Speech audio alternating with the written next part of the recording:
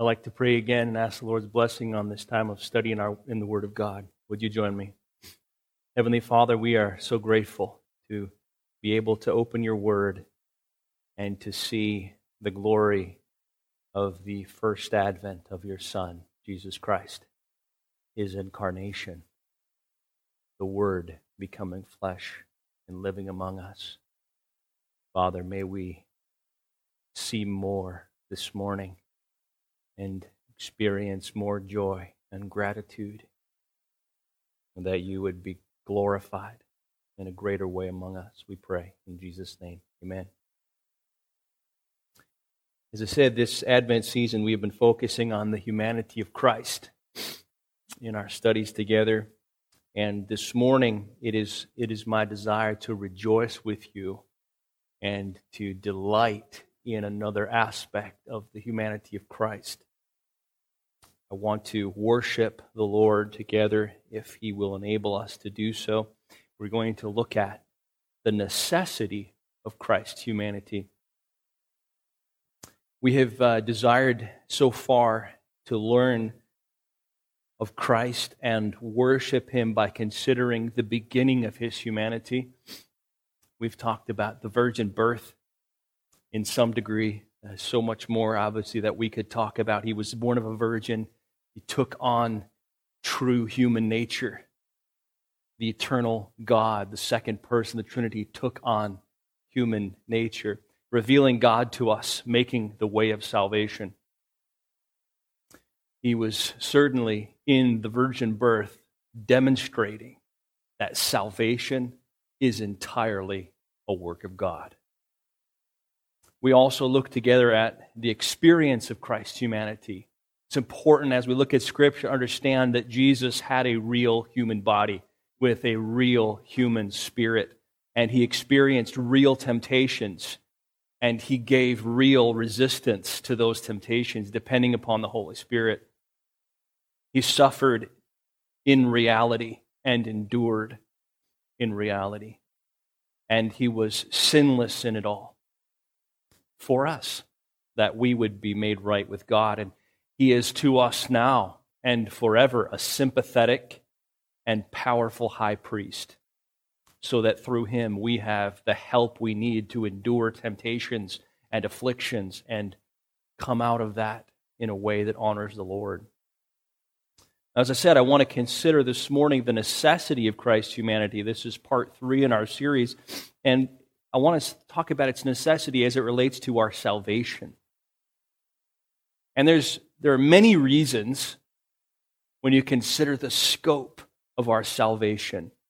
Many reasons why Christ's humanity is necessary, but I want to focus really even more specifically on how Christ's humanity was necessary for our justification. When we talk about salvation, we talk about salvation in 3 parts, right? Justification, God's declaring me right with Him. God declares sinners righteous. That is an amazing miracle. And then sanctification, God making me into the image of Christ and preparing me to be then glorified, the final part of salvation. When we see Jesus, when He takes us home to be with Him, He perfects us, and all of even the presence of sin will be removed. But I want to talk about justification, that first part of salvation where God declares us righteous.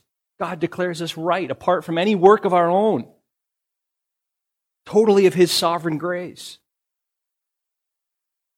That is important that we understand that Christ's humanity was absolutely essential for our justification. And as we consider this, it'll bring us great joy. For sinners like us to be declared right with God, here's what we need. 2 things. We need a man to live obediently in our place. That's the first thing we need. We need a righteous substitute, someone to live under God's law in our place because we have miserably failed to do so. But that's not the only thing. We need another thing. We need a man to die atoningly in our place. We need a man to live obediently in our place. We need a man to die atoningly in our place. And the man Christ Jesus, our perfect Savior, did both of those things for all who put their trust in him for that salvation. And that is our joy and our thanksgiving in the incarnation. So again, our main idea on this whole series is let's ask God to give us a greater understanding of Christ's humanity that will lead us to worship him by our trust, love, obedience, and praise to him. Now, before we look at what God did in the humanity of Christ to live for us and die for us, we need to set a little bit of a biblical context. Can we do that together? Let's set a biblical context. And the context for Christ's life and death in our place, we can view that from a perspective of the unfolding story of redemptive history.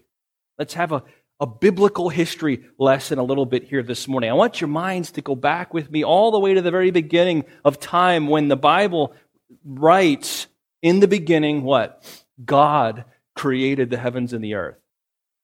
Our eternal God, the eternal Trinity, has chosen, and maybe some of this might be new to you today a little bit, but I hope you'll be able to capture this and rejoice in it with me. God has chosen to relate with mankind and revealing himself to us and revealing to us his eternal plan of salvation through what the Bible calls a covenant. If you did a Bible search and you looked up the word covenant, you would see it appear all throughout the pages of Scripture from cover to cover. God has chosen to relate with his creation, mankind, through covenant. What's a covenant? Well, we think of a covenant today, we might think of the marriage covenant, right? Where two people, a man and a woman, enter into a lifelong relationship. That's the marriage covenant. We could talk about a covenant as an unchanging agreement between two parties. But in the case of the covenants that God has made with us in the Scriptures, it's not between two equal parties. It's between a superior party and a subordinate party. And of course, God is that superior party. He is the Creator King. And he has drawn us into relationship with himself in this covenant. And we as human beings, his image bearers, are the subordinate party. One section of Scripture that I think beautifully summarizes what God is doing in covenant relationship with his people is Ezekiel 11:20b. Listen to this. It's a wonderful statement. It says, "And they shall be my people, and I will be their God." What an expression of love and loyalty that is.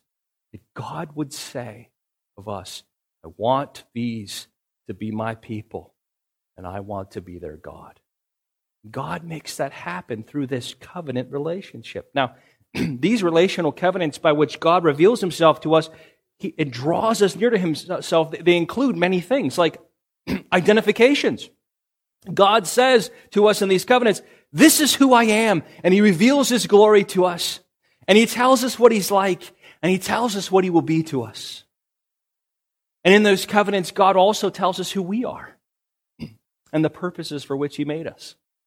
And it's all very clear in the Scriptures. And these covenants also include provisions. God gives himself to us. And he gives us every good gift of kindness and his grace, so that we have everything we need to fulfill the purposes for which he made us. And these covenants also include requirements, commandments that reflect the character of God, commandments that detail how we can live according to the purposes for which God made us. And God has the right to do that. He is our King.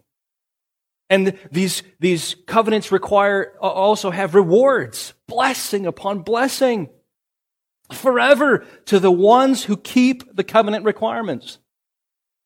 And there's also punishments, consequences for violating the covenant requirements. And during the course of redemptive history, God introduces in these covenants promises. Promises to do for us what's necessary to make us His people and keep us as His people and care for us as His people and bring us as His people to be with Him in His place and enjoy Him forever as our God. And we've got to understand something. When we think about God bringing us into a relationship with Himself and providing all this to us, God owes us nothing. Do you realize that? We live in such an age of entitlement, don't we? Where we think we deserve this and that God really lives for us and for our, and just to give me what I need. You know, we call Him in when we're in trouble, right? He's like, 911. God doesn't owe us anything, and yet in His kindness and in His generosity and His goodness, He's revealed Himself to us, and He wants to say to us, you are my people, and I will be your God. And what's even more amazing in these covenants is that God promises by His loving kindness to fulfill all the covenant requirements for us, even when we fail them. And these covenants come with tests. God tests His people to see if they'll keep His covenant with Him. God tests His people to see if they'll love Him as their God and live for Him as His people. Now, that's just a little bit of a summary. Now think back to the beginning of the Bible and creation. And we'll just touch on those covenants for just a few moments. But I want you to ask your question as you think about this. How well have we been doing at keeping these covenants with God? Have we been doing well with this? How well have we been doing at being His people and showing Him loyal love? At every point in history and every place of testing, we have failed miserably. We have broken all the requirements of God's good covenants with us. Let me show you what I mean. God made a covenant with Adam, right? Adam, very beginning. Genesis 1, 26, 27. God blessed them. Be fruitful, multiply, fill the earth, have dominion. Here's all the food you need to do this. Bring me glory. Enjoy. It's yours. You can have freely eat from all the trees of the garden. God just pours His favor upon Adam and Eve. And He says, but there's one test in here. Don't eat this certain tree, the tree of the knowledge of good and evil. And if Adam passed the test and remained loyal to God, he could eat of the tree of life and enjoy that position forever. What did Adam and Eve do? They ate from the one tree that God told them not to. Adam failed. And Adam was the representative for all of us in that test. For the entire human race. Romans 5, 12 through 21 talks about that clearly. And so we have all fallen in Adam. We have all followed Adam in our behavior. And we have all received in our experience in the consequences of Adam's sin, which is what?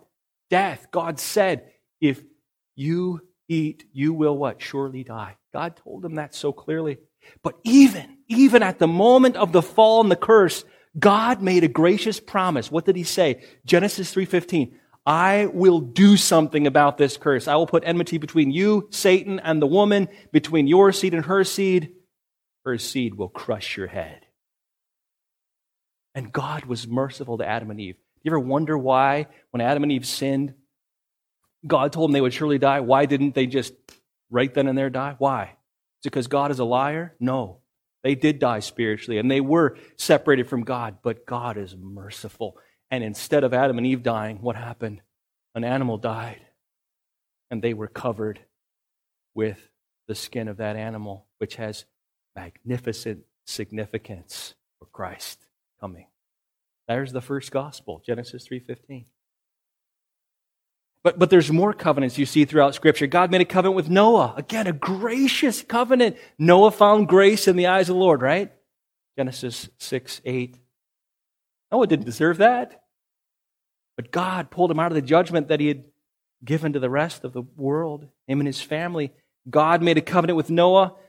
God ratified that covenant with a sacrifice of an animal altar, just as He did with Adam in the Garden of Eden.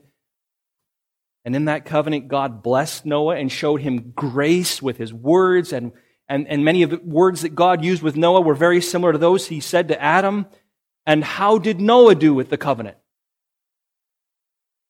Genesis 9, 20 and 29, it's almost like the covenant has just finished being spoken and Noah's off doing his own sinful deeds. This is how we do.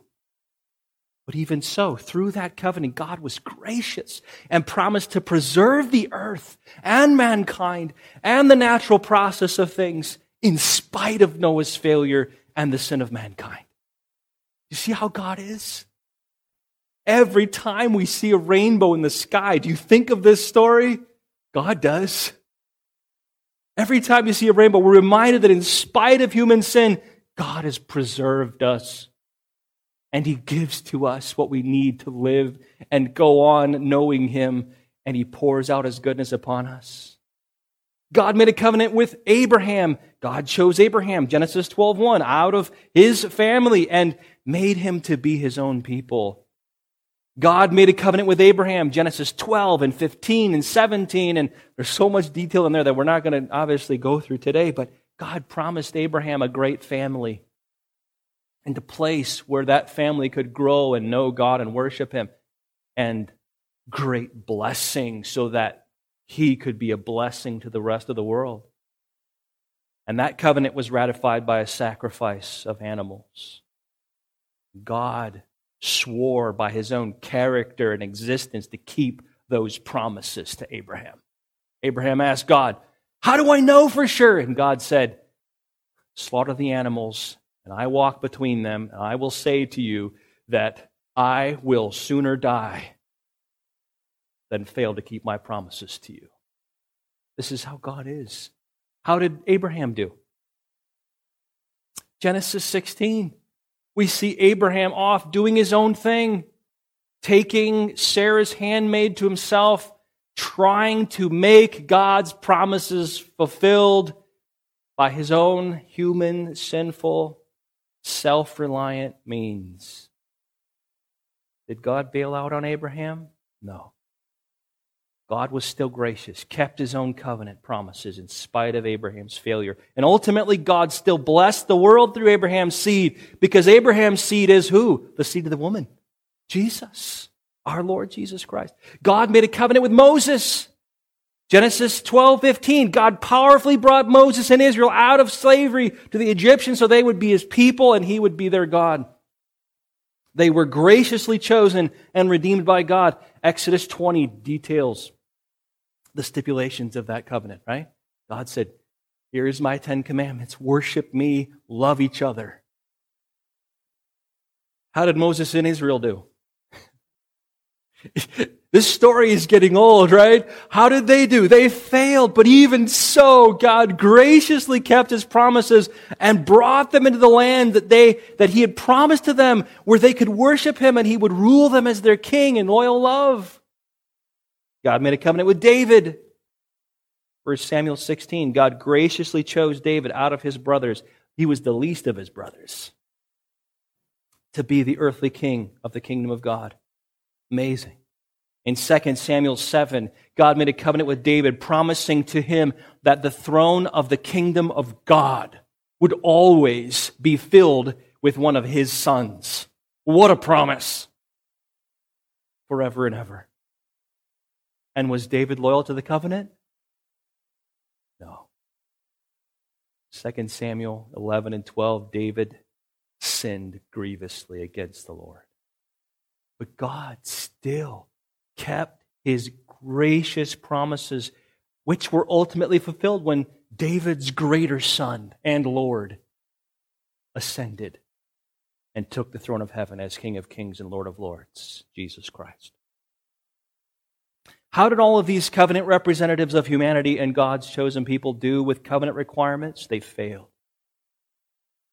They couldn't make or keep themselves or God's chosen people holy unto Him. They couldn't do it. That's hundreds and hundreds of years of history. But God still kept His promises to them. God was merciful and gracious to them in spite of their sin. And the central question that we need to consider this morning is this: how could God do that? How could God enter into covenant relationship with people like that, like us? How can God be merciful and gracious to sinners like us, like me and you? God doesn't owe us anything but the punishment for our covenant violations, our sin. We deserve death. That's what God said so clearly. Eternal wrath under His holy judgment. I mean, which one of us can stand up right now and say, I have kept God's covenant requirements? I've done it. I'm still doing it. I'm doing really well. Think of Adam's calling. Think what God called Adam to do as a representative for mankind. No, we don't fulfill these things. Moses' law? No. If I don't break them with my hands, I'm breaking them in my heart. So how can the holy God of heaven and earth withhold from us the punishment of our own covenant violation and instead show us mercy and grace and love and even keep His promises to us and bless us and still be the just judge and king that He is?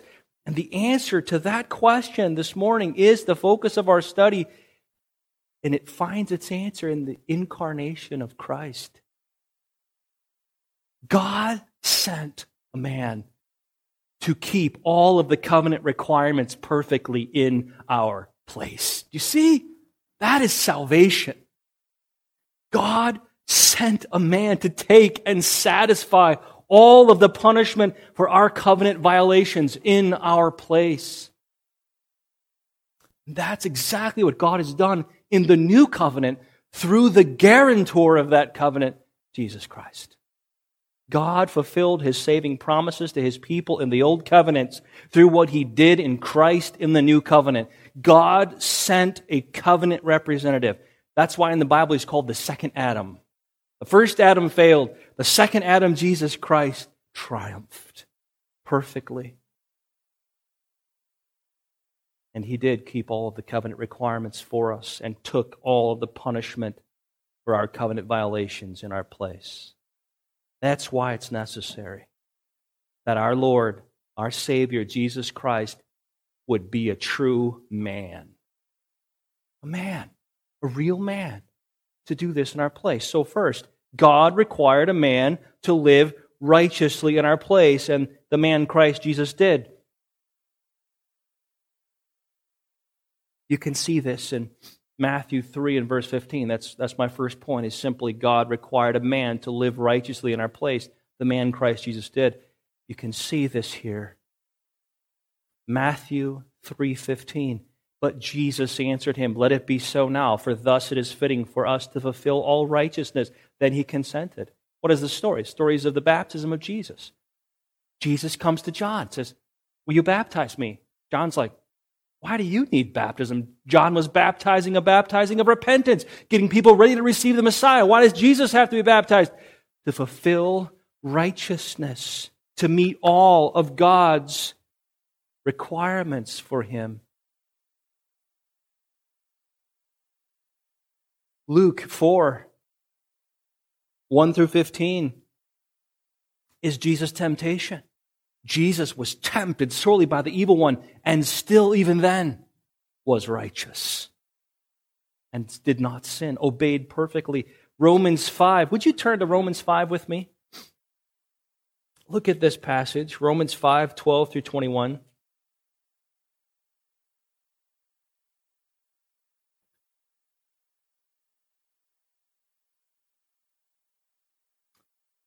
Our thematic studies are quite a bit different than our normal flow of teaching, which we go verse by verse expositionally through the Scriptures. And so I've got to have you turn to something while we're walking through the Scriptures, right? And other than just looking up on the screen, that's fine too. But Romans 5, 12 through 21, this text is exactly what we're talking about this morning. Therefore, just as sin, verse 12, came into the world through one man, that's Adam, right? And death through his sin. So death spread to all men because all sinned. For sin indeed was in the world before the law was given, the law of Moses, right? But sin is not counted where there is no law, yet death reigned If there's sin, there's death. That's the consequences of sin. Death reigned from Adam to Moses, even over those whose sinning is not like the transgression of Adam, who is a type of the one to come. That's Christ. But the free gift is not like the trespass. For if many through one man's trespass, much more, for if many died through one man's trespass, that's Adam and all of humanity, much more have the grace of God and the free gift by grace of that one man, Jesus Christ, abounded for many. And the free gift is not like the result of the one man's sin. For the judgment following one trespass brought condemnation. That's Adam and sin and death and humanity. But the free gift following many trespasses brought justification. That's the work of Christ and those who are in Him. For if because of one man's trespass, Adam, death reigned through that one man, much more will those who receive the abundance of grace and the free gift of righteousness reign in life through the one man, Jesus Christ. So there's covenant representatives here. Adam, sin, condemned all of humanity and brought sin and death. Jesus, our covenant representative, brought life because of His obedience, His perfect righteousness. Therefore, as one trespass, verse 18, led to condemnation for all men, so one act of righteousness leads to justification and life for all men. Whereas by the one man's disobedience, the many were made sinners. So by the one man's obedience, the many will be made righteous. Now the law came in to increase the trespass, but where sin increased, grace abounded all the more, so that as sin reigned in death, grace also might reign through righteousness, leading to eternal life through Jesus Christ our Lord. The righteousness of Christ earns us life. Adam's sin earned death for the entire human race. Jesus obeyed and earned life for all who trust in Him. Philippians 2, 5 through 11 also talks about Jesus' obedience, specifically in verse 8, and being found in human form. Jesus, He humbled Himself by becoming what? Obedient unto death, even death on a cross. Therefore God has highly exalted Him and given Him the name that is above every name, so that at the name of Jesus every knee should bow in heaven and on earth and under the earth, and every tongue confess that Jesus Christ is Lord, to the glory of God the Father. Look at this verse, Galatians 4, 3 through 5. In the same way, we also, when we were children, were enslaved to the elementary principles of the world.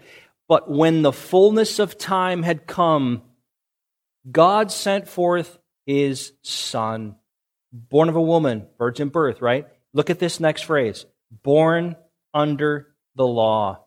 Do you catch the weight of that phrase? Jesus, the man, was born and submitted Himself to the law of God. Why? So that as our representative, He could keep the law perfectly for us and make us right with God. Why? To redeem those who were under the law, so that we might be called sons. Look at this. 1 Corinthians 1, 30 and 31. And because of Him, because of God the Father, you are in Christ Jesus. And that God-man, Christ Jesus, that one Savior mediator, becomes to us wisdom and what? There it is, righteousness. He is our righteousness. He perfectly kept God's law for us so that that righteousness could be ours and we could be declared right with God. And we have it again, 1 Corinthians 15, 20 and 21. But in fact, Christ has been raised from the dead, the first fruits of those who have fallen asleep. Look at this, verse 21. For as by man came death. How did death come in? Adam, sin, death. But by a what? A man has come resurrection from the dead. Well, what is the reward for righteousness? Life.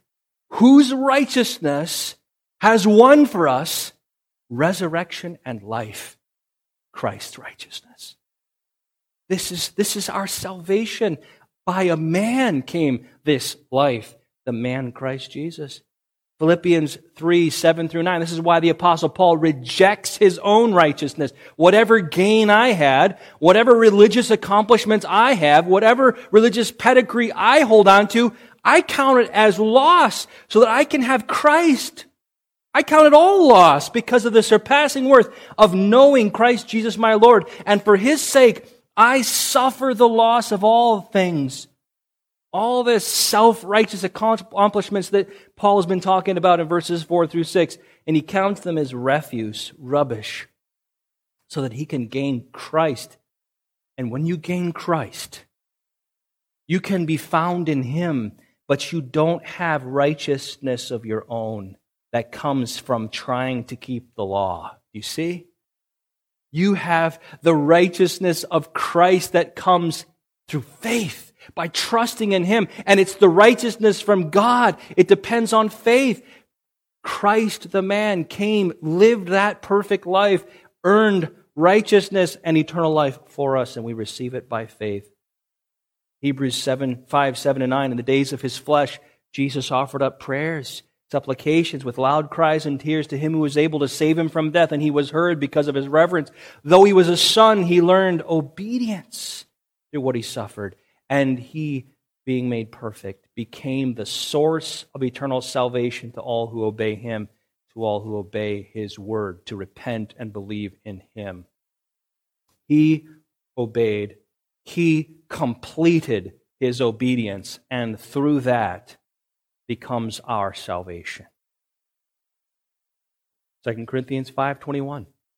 For our sake He made Him to be sin who knew no sin. There's perfect righteousness, so that then we might become the righteousness of God in Him.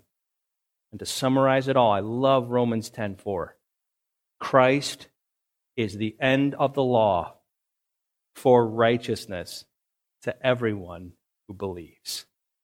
Isn't that a wonderful verse? Christ is the end of your trying to keep the law. We are so prone to try to do something to impress God.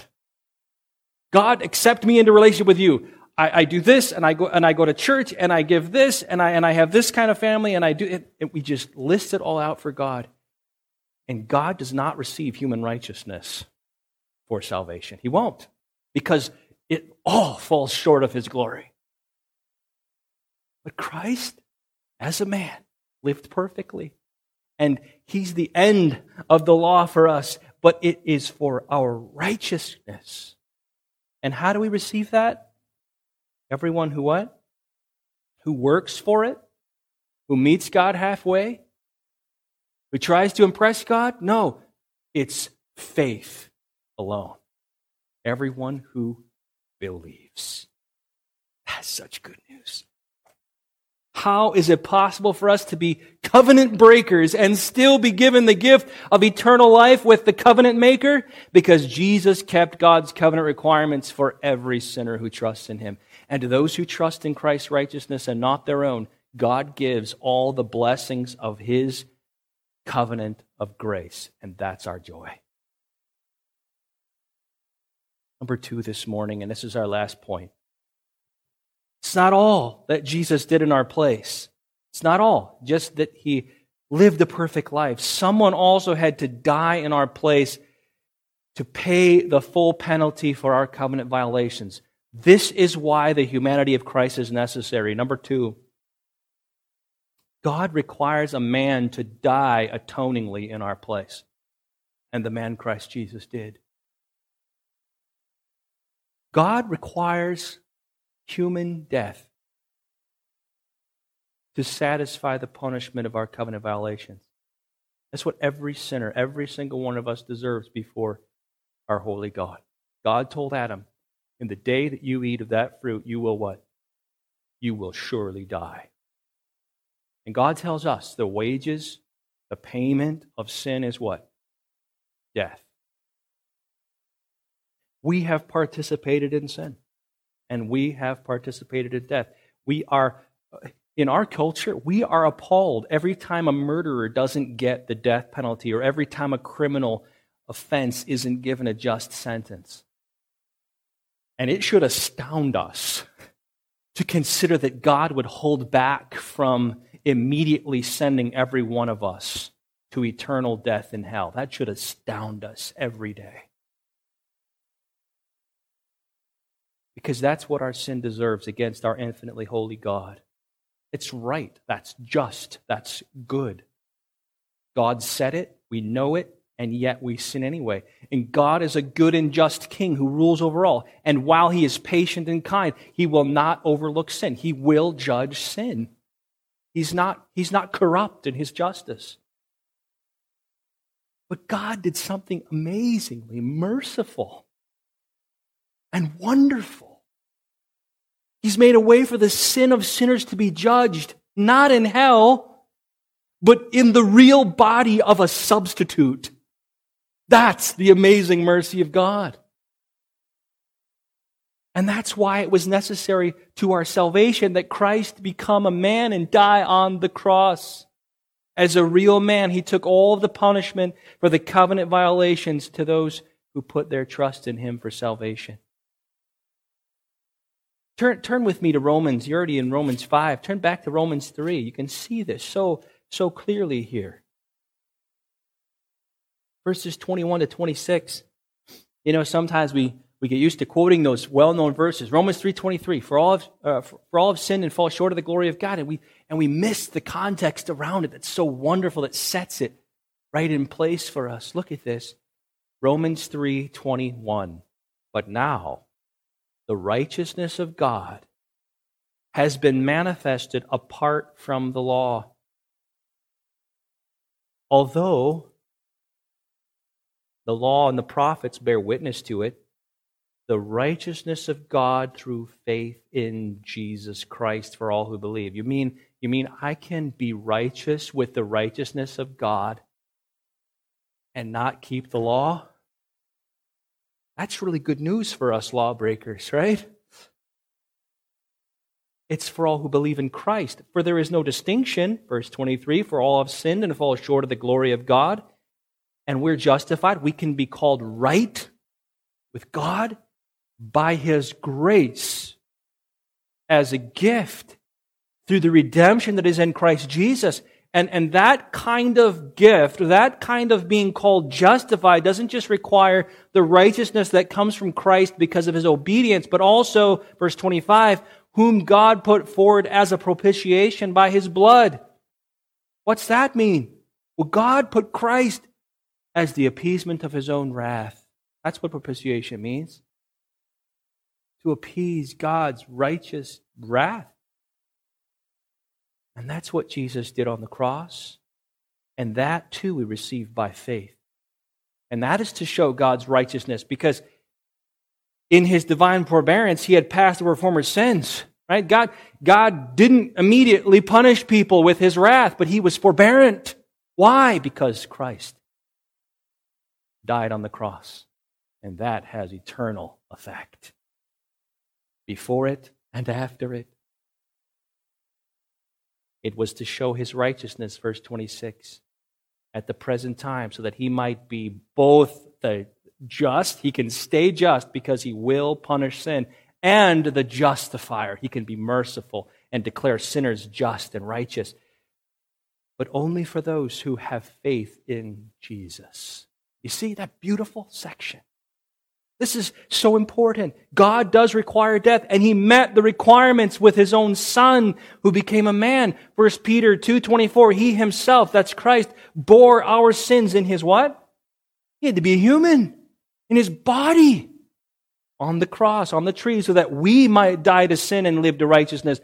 By His wounds you have been healed. 1 Peter 3:18, for Christ also suffered once for sins, the righteous or the unrighteous. Don't get those mixed up, right? Christ is the righteous. We are the unrighteous. And still, He did that so that He can bring us to God, that He can stand us before a holy God with joy. 2 Corinthians 5:21 again, for our sake He made Him to be sin. The Holy Christ became sin on the cross, became our sin, so that we would be made righteous. Colossians 2:13 and 14. And you who were dead in your trespasses and the uncircumcision of your flesh, God made alive together with Him, having forgiven all our trespasses. How can God just forgive us? Does He just forgive us because we ask Him to? No, He forgives us because He canceled the record of our debt. All of our covenant violations that stood against us with its legal demands. Well, how did he do that? He took away all of our guilt, all of the debts that we've racked up, the ones we haven't even committed yet. God knows, and they're on the record of debt. And he sets them all aside and the legal demands for our punishment that those debts require. How did he do that? He set it aside by nailing it to the cross. He nailed it to the cross in the body of his Son.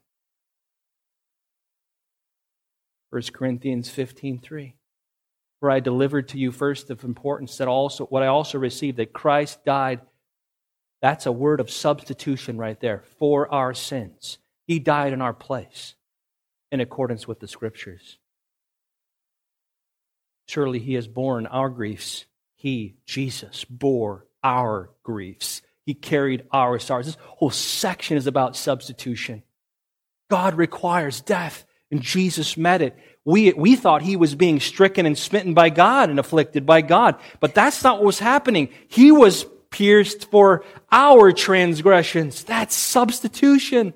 He was crushed for our iniquities. Upon him was a chastisement that brought us peace. With his wounds we are healed. Jesus got the wrath. We got the healing.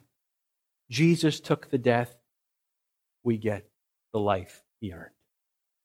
All we like sheep have gone astray. We have turned every one of us to his own way, and what? The Lord has laid on him the iniquity of us all.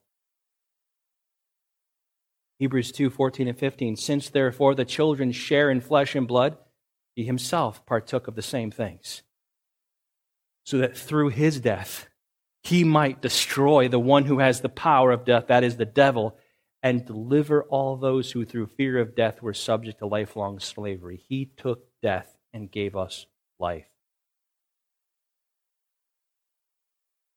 It's impossible for the blood of bulls and goats to take away sins. But then you look at Jesus, and behold the Lamb of God who takes away the sin of the world. You see, dear ones, why it was necessary for our salvation that the Son of God would be born as a man, to live a sinless life as a man, and die a sacrificial death as a man? This is the beauty, the glory of the incarnation. He fulfilled in the place of sinners all the covenant requirements that God demands of human beings. He satisfied in the place of sinners all of the covenant punishments for our broken requirements that God demands of human beings.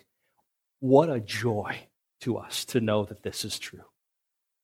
To be free from these demands. It's like Pilgrim's Progress.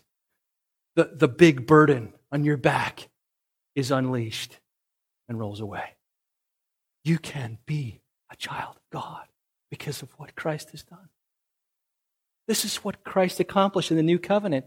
And eternal life with God in perfect love is what all the participants of the new covenant will enjoy forever because of what Christ has done in their place. Remember the test that God gave to Adam? Remember? Back at the beginning? In essence, God told Adam, keep these covenant requirements, and then you can eat of the tree of life and enjoy me and all that I have given to you forever. But Adam failed, right? And did exactly what God told him not to do. Therefore, he could not eat of the tree of life and was sent out of the garden and out of the presence of the Lord to experience death. But then to the second Adam, Jesus, it's as if God the Father said, keep these covenant requirements and you can eat of the tree of life. And you can give the right to eat of the tree of life to all for whom you live and die and rise again. And as a true man, Jesus triumphed.